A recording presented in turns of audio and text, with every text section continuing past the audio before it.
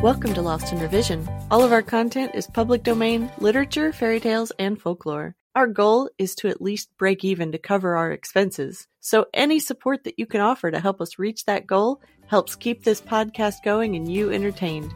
All of our music is by Nathan Hubble and is used with his permission. Thanks, and enjoy the show. Chapter 9. Paul Bunyan Logs Off the Dakotas. Part 1. It was at his famous Red River camp in North Dakota that Paul Bunyan began to work along the more systematic lines which changing conditions were causing him to adopt. Other operators were following in his footsteps, though, of course, they did their logging on a much smaller scale, and were establishing camps here and there over the country. In order that his logs might never get mixed up with those of anyone else, Paul began marking every one cut by his men. Nowadays, lumbermen mark their logs with big lumber crayons, made especially for that purpose, but Paul put his mark on each of his logs by pinching a big piece out of it with his fingers. It was about this time, too, that he invented the bookkeeping system for lumber camps that has been used ever since. His operations in the Dakotas and afterwards were on such a big scale that it became too much trouble for him to keep all of the details in his head, though he probably could have remembered everything that went into the books if he had found it necessary to do so.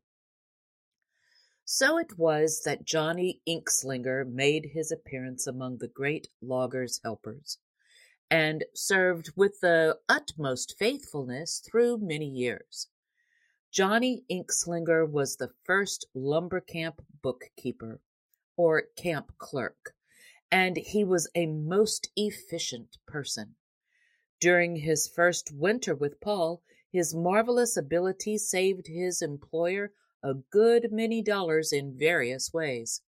For instance, he hit on the plan of leaving the dots from the I's and the crosses from the T's when writing in the camp books, and in this manner saved Paul 9 barrels of ink on the payroll alone. There was never a shortage of pay in camp while he was in charge of the books, and never an overcharge, although he alone had to keep the records of thousands of men and complete reports of the millions of feet of logs that were cut. He used 6 barrels of ink a week just in the addition of figures alone, and no one knows how many more in his multiplication and subtraction, and the thousands of letters he had to write.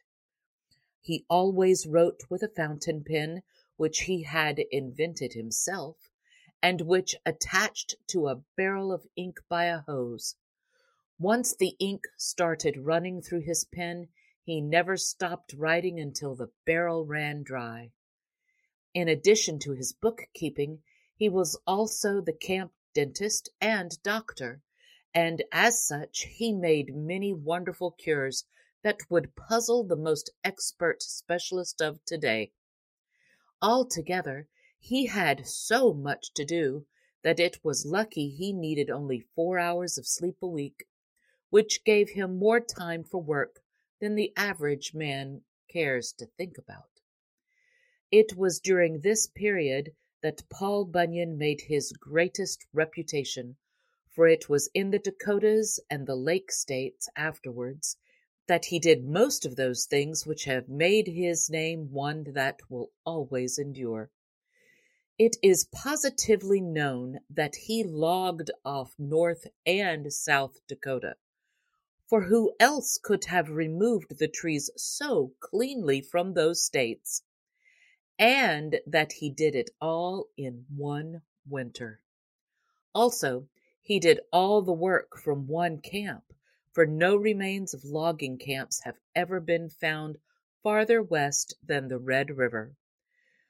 This was a record for even such a mighty man as he, and he was able to accomplish such a task chiefly because of the help he received from the 7 axemen, Babe, the great blue ox. They all did heroic service, of course, and so did the big Swede, Johnny Inkslinger, and, in fact, every member of the mighty crew. His chief helpers in all, however, were the 7 axemen, and by their labors that winter they proved themselves to be just about the greatest woodsmen that ever lived. Knowing the heroic deeds they performed, no one can doubt that the Dakotas were logged off in just one winter. For the efficiency of these gigantic cousins was such that more time in which to do the task could not possibly have been used. Thanks for joining us today. Check us out on Patreon. You can help us meet our small goal of breaking even and covering our expenses. Your support helps pay for all of the things that podcasting requires and helps keep this show alive and growing. If you can't afford to support us financially, go give us a good review, subscribe or follow, and share with your friends and family. Feel free to fact-check us and offer suggestions to make our show better for you. You can also send us an email at lostinrevisionpodcast@gmail.com. There's a lot more waiting for us all at the end of the road.